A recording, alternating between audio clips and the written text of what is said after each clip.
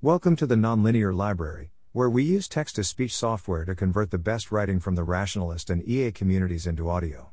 This is Solstice Quaker Darkness Circling, published by Raemon on December 28, 2021 on LessWrong. This year I did a small darkness solstice in the woods, i.e. basically got up to the moment of darkness, and then instead of having an uplifting third act we just sorta sat in the darkness for a while. Darkness solstice probably doesn't make sense for most people. But a thing that was interesting and perhaps surprisingly relevant was Solstice Quaker Circling.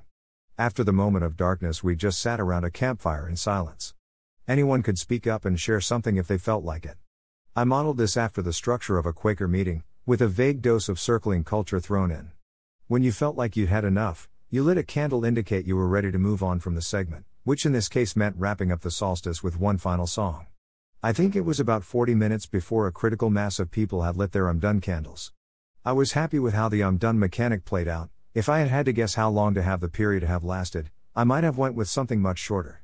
We ended up sharing a lot of personal stuff that felt valuable to me. There were some impromptu solstice speeches came up that were interesting.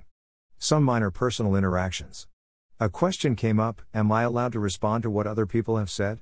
And my answer was yes, but only in slow motion. To preserve the overall vibe and prevent it from turning into just a conversation, the guideline was to always wait a minute or so before saying the next thing. So, you could respond to something someone else said but not transition into rapid back and forth that'd have killed the mood. It is definitely a great experience for me as a small solstice. There were 6 of us there, and 5 of us shared things during the period. I think this might surprisingly just work, even at larger scales. It's modeled after a Quaker meeting.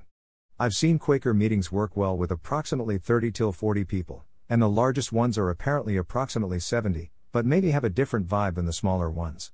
In open invite large-scale solstice, I think there are additional complications. I think it's bad to create an illusion of a safer space than you can guarantee. There's also a risk of someone bringing up a social conflict in the middle of the space, or a political rant, in a way that's hard to deal with. It seems to me the Quakers would also run into this problem at least sometimes. I'm curious how they deal. I tried this out specifically hoping it could be a thing that worked well at small solstices, and gave people more of a reason to hold private events after they go to Big Regional Solstice. I think it worked really well for that. Thanks for listening.